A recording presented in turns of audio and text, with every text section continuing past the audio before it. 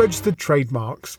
If you do not get around to registering the business or product name that you are using, you still have an unregistered trademark based on the reputation and goodwill that you have established. Although this sounds good, in practice it is very difficult and expensive to win an action against another who is using your unregistered trademark. They must be engaging in deception, passing themselves off as you, or pretending that they are selling your products to customers who are confused. Even if this is just what they are doing, proving it may involve expensive marketing surveys to demonstrate the confusion and financial evidence that your business is being damaged.